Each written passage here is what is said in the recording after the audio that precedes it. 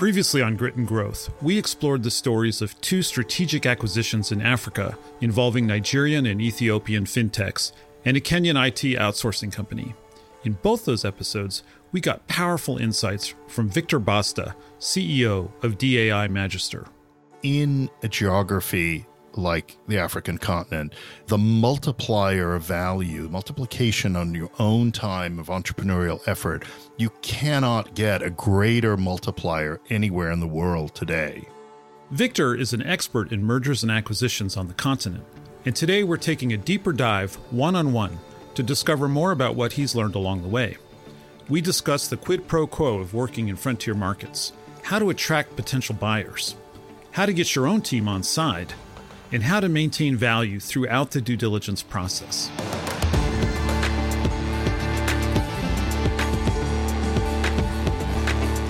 I'm Darius Teeter, and this is a masterclass by Grit and Growth with Stanford Graduate School of Business, the show where Africa and South Asia's intrepid entrepreneurs share their trials and triumphs. But enough from me, let's let Victor introduce himself. So I'm Victor Basta. I'm the CEO of DAI Magister, and we're at the moment probably the most active advisory firm handling larger rounds and M&A deals for companies in Africa and the Middle East. Growth companies really focused on tech-enabled businesses. I read an interview that you did some time ago, and there was this great quote in there where you said, you don't see yourself as somebody who does the deals, but someone who helps people through deals. And you consider it a privilege to be involved in somebody's transformational life experience. Can you say a bit more about that?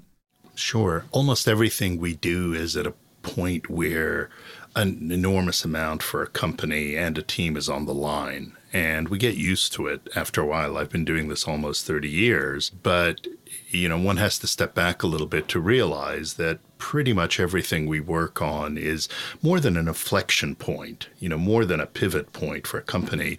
I've lost count of the number of life-changing events I've been a privilege to have a ringside seat to. But more than that, and this is where really the privilege part comes in, you're in the middle of helping create it. So to be able to create other people's life-changing events over and over and over again, it's the reason I'm willing to get up and do conference calls at 7 o'clock in the morning on a Saturday after all these years. And it's a reason why we decided to pivot so much of our work towards emerging markets, which are much harder to work in, but the privilege is even greater.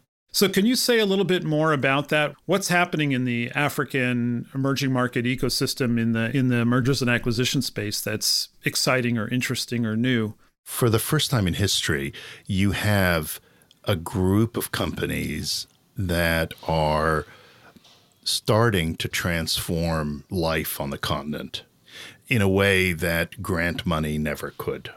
And the process of industrialization on a continent that has far less infrastructure than it needs to have and will not be fixed for decades, the only way to accelerate industrialization is through technology-enabled businesses.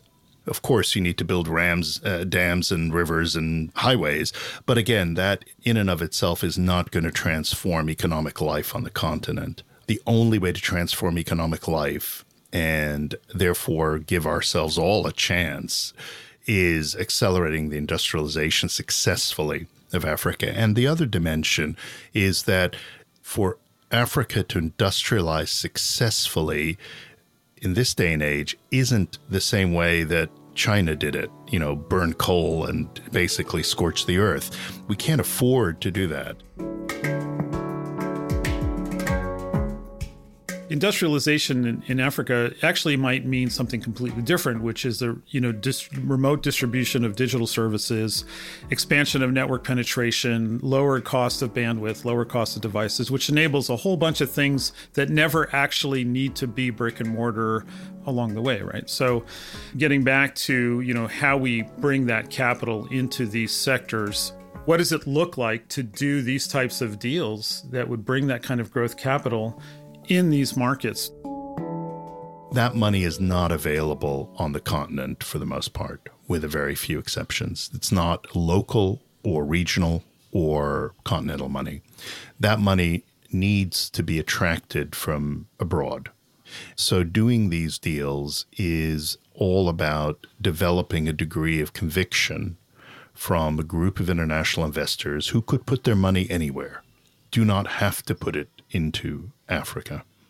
And developing that conviction in what still is considered a frontier market means you have to overcome a lot of initial objections. One of the big things that we see is that a fair amount of the money raised is used effectively to, quote, reinvent the wheel. What I mean by that is that in Europe or the US, you can rent infrastructure. I mean, these days you can rent AWS and rent everything, and you can literally get into business tomorrow and deploy your product. In Africa, if you're going to move food from smallholder farmers to roadside stallholders, you need to have your own trucks, you need to have your own warehouses, you need to have your own tech stack, and you have control of the end-to-end delivery in the supply chain. That costs a significant amount of money, even in a place like Africa, and requires a level of competence that you don't need to develop in Europe or the US. And so what are the quid pro quos? Well, in Africa, building a business that's $20, $30 million of revenue in a particular sector, particularly in certain geographies, makes you unique today. In China, if you set up a business on a Saturday doing X, chances are if it's even remotely successful on Monday, by the following Saturday, you'll have 30 competitors, right? You can get better margins. You can become profitable more quickly. And even though you're using more capital to, quote, reinvent the wheel in certain elements, you're able to make money out of those assets in a way that you're not able to in other markets. It's made more complicated because we haven't seen exits repeatably. And so not many companies have been sold, and one or two have gone public. And that's pretty much it. And so people are taking a leap of faith. If I put the money in, and even if the business scales and it's profitable, how do I know I'm going to get the money out? That is a bet that they need to make still. And the bet they would make in any emerging geography, by the way. They'd have to do that in Southeast Asia 20 years ago or 15 years ago. You don't now. So people look at the pattern recognition that, that didn't exist in India 20 years ago, but look now, it exists.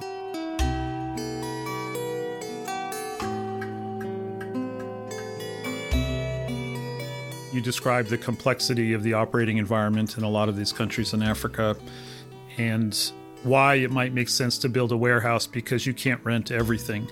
Does that create an incentive for international companies to try to expand their footprint through acquisition so that they can find someone who understands how to navigate all of that complexity and they don't have to do it themselves? In a sense, they're buying the answer to the complexity problem and thereby they get access to 200 million people. Exactly. And that's the thesis for getting eventual exits, is that there's going to be a small number of companies that are now growing quickly that will graduate to a point where they cover enough of the continent so they understand how to be an African platform business. That's number one. Two, they've solved these kind of problems and keep them under the hood, if you will, right? They know how to do it, and it's not a problem day in and day out in their business. And they know how to operate within different regulatory regimes where that's appropriate. And therefore, a large company doesn't have to do all that work and take all that time to try and scale on the continent. So that is the payoff, and that's the bet that investors are making. At the moment, the market is 95% plus fundraising and a very small proportion M&A. 10 years from now, that will change. But at the moment, companies are just in the process of getting built to a point where they have the profile you're talking about. But there are 1.2 billion people in Africa, and however little many of them have in terms of daily income, it is rising. So it's only a question of time. I agree. And I actually think that the growth curve may be steeper as well. All the trends might be accelerating even faster than they did, for example, in India. What I'm hearing more and more from these founders is, in their mind, somewhere in the future, they would like to be acquired through some kind of strategic partnership that would enable them to grow and be part of a bigger company. So I want you to help me address those people. They've got a startup. They've secured some venture capital. They see a strong growth path. When in their mind should they be considering selling their business? What are the triggers? You don't really choose your moment, at least for the best or better exits. The moment chooses you. And there's a saying about being bought, not sold. And the best exits are companies that are bought, not sold. And what I mean is somebody will, quote, come along and, pay a strategic price because they have a strategic imperative. They want to expand in this or that area. They want to do a deal to do this. And so they find the best available company to do it, and they oftentimes will pay up for that. The dirty little secret is that being bought, not sold, takes an awful lot of selling beforehand. It's just not called selling. And I've talked about this a few times in the past. So what does it mean? It means visibility in all of the different stripes.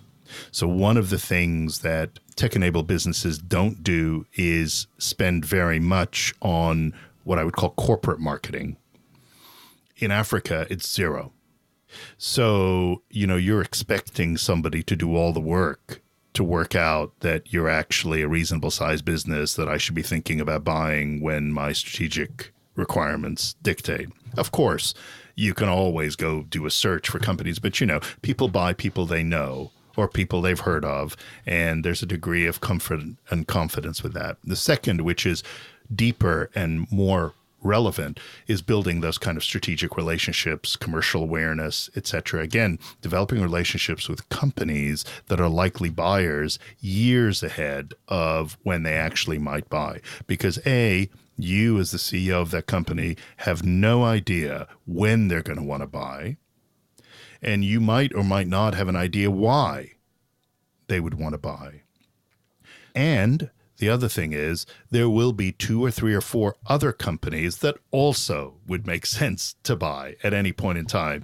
And so you are competing.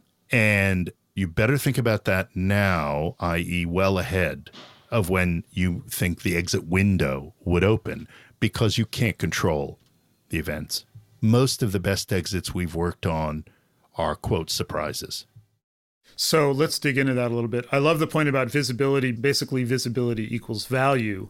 So spending on corporate marketing is not just an expense, it's actually an investment and should be viewed as an investment. And then on the business development side, try to make deals with bigger companies so you can put yourself out there for them to see. You may not be able to see under their hood, but you'd like them to be able to see what's going on under the hood in your business, right?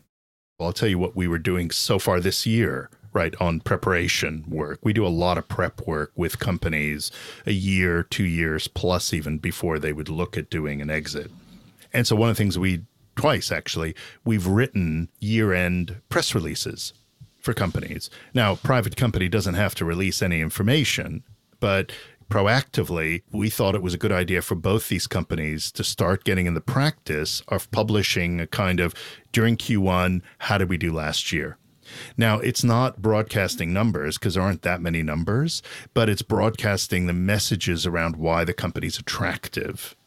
So it's almost like, pitch deck, and the key points that you would want to land with potential buyers. For example, from an African point of view, we are going to expand into Ghana and Senegal.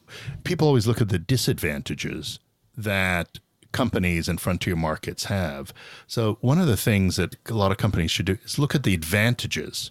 So the Wall Street Journal, the Financial Times would fall all over themselves to write an ESG-driven story about a purpose-driven business that is scaling in an incredibly hard market and beating the odds. I mean, that story writes itself. And if you were a $20 million SaaS business in Denmark, no disrespect to Denmark, nobody would give you the time of day. They don't care. Right? You're a $20 million company doing, supply chain optimization or whatever in West Africa. I mean, you will have CNN as an audience for that. You have an opportunity, particularly with the wave of interest in ESG, to land visibility blows left, right, and center in a way that is deeply unfair. I get that. And it's not just the visibility. I mean, it's another point I've heard you make before is that you want to demonstrate your authority over the topic, right? So you don't just write about your product, you write about your industry, you write about your region, so because buyers are interested in expertise and you need to get on their radar screen as a viable expert. It's all about the perception of safety and effectively risk reduction.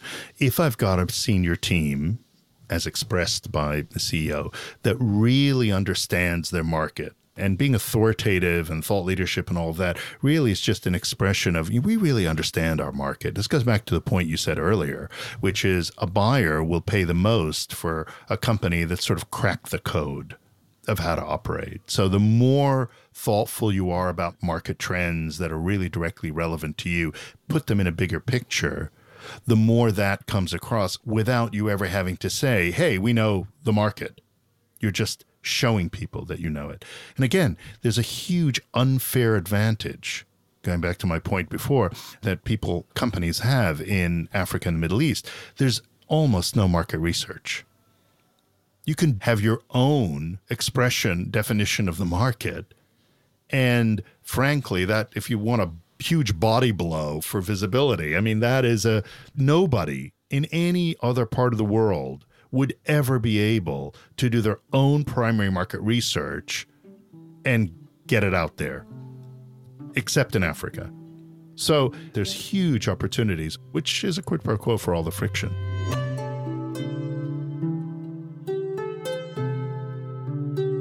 Going back to your earlier point, which is companies don't really, particularly in these emerging markets, they're not really preparing to sell, but they should be prepared to be bought. What things should I be thinking about as a founder or CEO to make my company attractive in the long run when somebody starts to look under the hood? If I'm a large company doing an acquisition, one of the things I want is a really sturdy and deeper management team. So I'm going to have a premium in my mind for second line management below the top 2 or 3 people. And I want to know that those people are also able to scale. And in Africa, there's, as I said, a huge dearth of that cadre. So at an early stage, companies have the opportunity to create their own kind of talent academy internally. So growing your own, but being able to show a buyer that you've got a full house. And when you're gone, there's 3 other people who want your job. That is incredibly distinctive. Hard to do, but creates a degree of resilience immediately. So that kind of thing goes an enormous way towards converting the buyer because it takes away the risk. So to sum it up, you may be undervaluing the human capital assets in your business. That's right. A second thing that companies worry about from a buyer point of view is it an African platform or not? That's different for different sectors. What is good enough international expansion?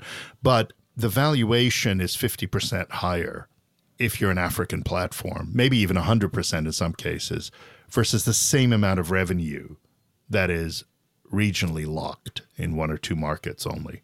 We're actually working on a deal now, which is sort of somewhere between an acquisition and a merger. Companies in 2 markets in Africa.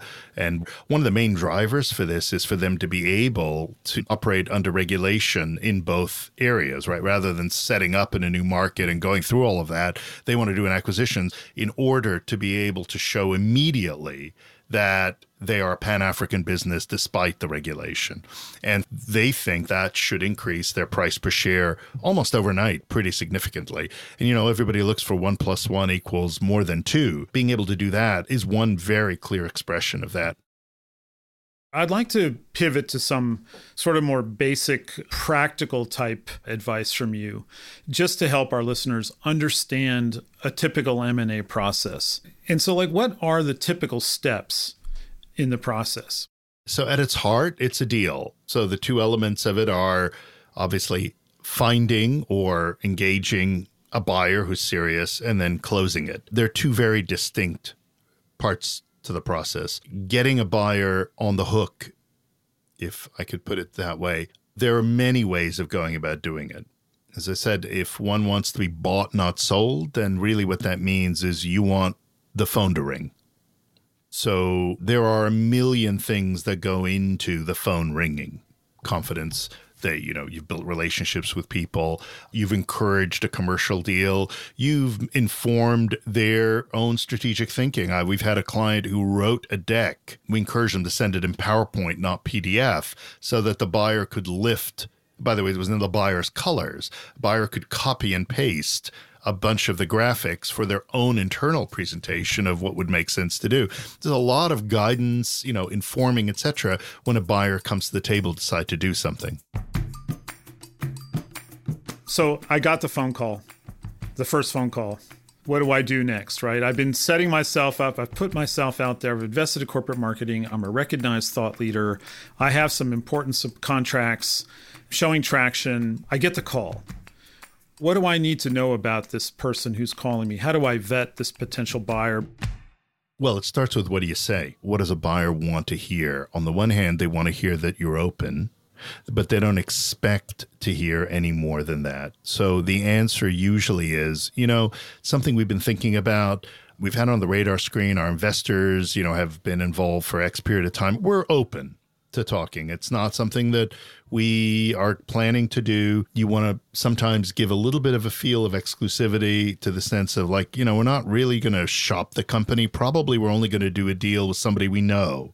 And actually, your timing may not be bad. And what a buyer's really worried about is that the CEO in particular has invested so much of his or her time and blood and guts in the business that they just couldn't imagine selling it to somebody. And a lot of deals never got off the ground because the buyer has a feeling that they're pushing water uphill. I don't want to lose that point where the person who gets the call maybe actually really isn't emotionally ready to sell their business. You always behave as if you're open, even if you're not emotionally ready. You need to be a grown-up to run a company. You need to be a grown-up on these phone calls. The person calling has got a strategy behind their call, has got money behind their call, and, you also don't know what they're going to do. I mean, they may be saying, well, do I acquire or do I actually invest to go in this market? There's a lot of things you don't know, and it would be the height of arrogance that this is not a call I really want to have. If you're the CEO of a business that's got traction, part of your job description is work out an exit. That's your job. So it's as simple as do that part of your job.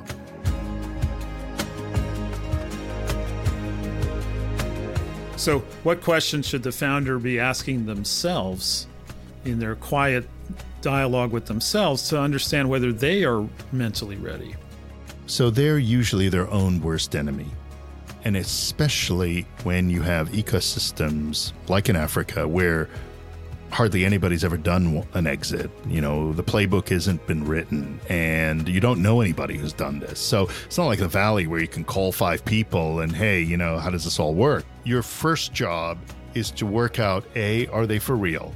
B, is it something that I should spend time on now? This is an example of where emotion and reaction in a vacuum, because it is a vacuum, it's an early ecosystem, really can create a distortion. Let's go to that point. So I got the call. There's no playbook online for my market. Where do I go for help? Who do I talk to? Where do I get? What resources do I can't afford Victor Basta. Who do I call? You're touching a nerve a little bit, because this is really just where the embryonic nature of an ecosystem really, really bites. Right, in moments like this. If you're the CEO, you have to be cautious with who you talk to in your entire orbit.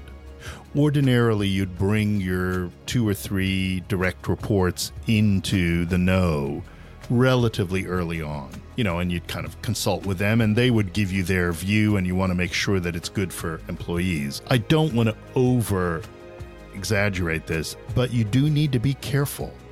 So that's a really lonely place to be.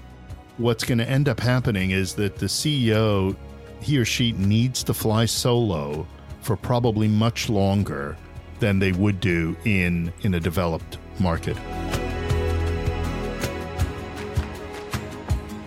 Let's talk a little bit about what happens as we close this deal. I'm the founder, CEO. My firm is being acquired. How should I think about my role in this combined firm? What are some of the different arrangements you've seen? So, as a general rule, large buyers want to legislate to keep the CEO much longer than they end up needing him or her for. Why is that? It's just safety, de-risk. He or she has led this company and we want them to lead a business unit and, we want everybody in place. And by the way, if that person stays, we know that the other 30 people are going to stay. So we want the CEO to sign a 3-year employment agreement or lockup or whatever you want to call it, right? We want to put their money, some of the money they're going to get, frankly, at risk based on them staying in the business. More than 50% of the time, they all realize after a year or a year and a half, business has moved on. We got our arms around it. By the way, you're really an entrepreneur at heart. I don't know if this business unit thing is really for you. They accelerate it and they buy them out. Yeah, buy them out or terminate early or maybe change their role into some other role because sometimes there's a bigger opportunity for them to be able to graduate to, which is all fine, but far less often than CEOs think is the case. Their role changes materially within a couple of years of a deal. But the legislation at the time you do the deal is for everything to be hardwired exactly the same. As far as the second line people, normally there is more opportunity for those people than the company would ever have standalone. I know it sounds a little counterintuitive, but when you're looking at strategic buyers coming into a frontier geography like Africa, very few have got a big footprint that you need to fold the company into. This is not about like smashing this with that. They're trying to build around it. They're trying to buy Africa in many cases. Therefore, for the second line person, who's in their 30s and wants to be a CEO, you're just going to get another huge addition to the resources you have to play with. And by the way, somebody who's made a commitment, paid a lot of money to actually go win in Africa. So instead of being a startup growth company, whatever, you're now seriously incumbent. Now, you may not want to do that forever and want to start your own business, but my God, if you can do 5-7 years of that and really build it to scale, you can write your ticket anywhere on the continent with any company. So that opportunity for second line managers can really open up. What are some of the common mistakes the CEOs make on the sell side in the M&A process? Not rehearsing their full team, number one. There was a deal we worked on a few years ago. The buyer came in to do due diligence. A day was on technical due diligence. They went through the whole day and were perfectly satisfied. The CTO turns to the buyer and says, I don't know why you bothered asking all these questions. You really should have asked about blank. Oops. Needless to say, technical due diligence took weeks and weeks. And I think it turned out, if I remember right, it was an open source licensing issue or something like that. I can't remember what it was, but you get the idea. So we rehearse the senior team on message. So when you're doing due diligence, which is after you've agreed the terms of the deal and you're now trying to close it, right? The guidance is value can shift 20-25% easily from what you thought you agreed. And people don't realize, they think due diligence is just checking stuff and then we're going to close. Value shifts in all sorts of ways. So, Victor, at the end of the sales process, what does success look like? Success is having made only small compromises late in the day. Now, it's a kind of high-level thing, but you end up giving stuff away. Your maximum point of leverage when you're selling a business is at the time you're agreeing the deal. Right? At that point, your leverage begins to wane away until a week or two before the deal closes when you have the least leverage possible.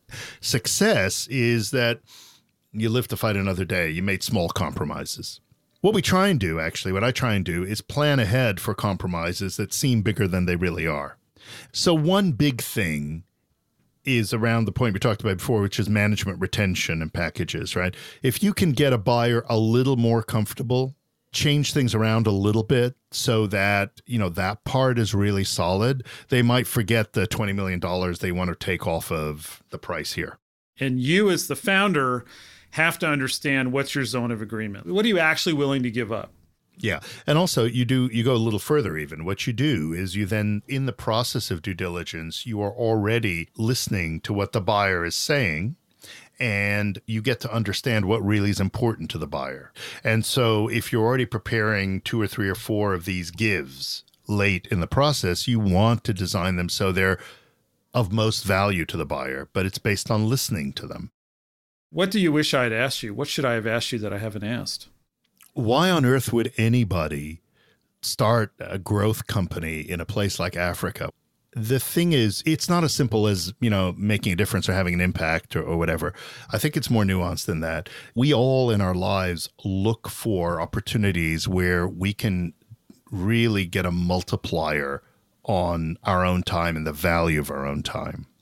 And in a geography like the African continent, the multiplier of value, the multiplication on your own time of entrepreneurial effort, you cannot get a greater multiplier anywhere in the world today. The reality is that, there's so few companies doing it at scale. There's so much to be done. It is, we talked about, even from a species point of view, frankly, could move the needle. This is not about, I want to feel good or give back or make the world a better place. Nothing against any of that, right? But through the sheer effort that these CEOs and senior teams make in these geographies, they get such a higher multiplier on the value of their time than anybody ever could anywhere else on earth. Why wouldn't you? Thank you, Victor, for guiding our listeners through some of the best practices in the acquisition process, but especially for your optimism and commitment to economic prosperity on the continent. This has been a masterclass from Grit and Growth with Stanford Graduate School of Business, and I'm your host, Darius Teeter. In an upcoming episode, we will hear from Matt Abrahams, a lecturer at Stanford and the host of the popular podcast, Think Fast, Talk Smart. Matt will guide us through an interactive workshop to help entrepreneurs refine their fundraising pitches. I hope you'll join us.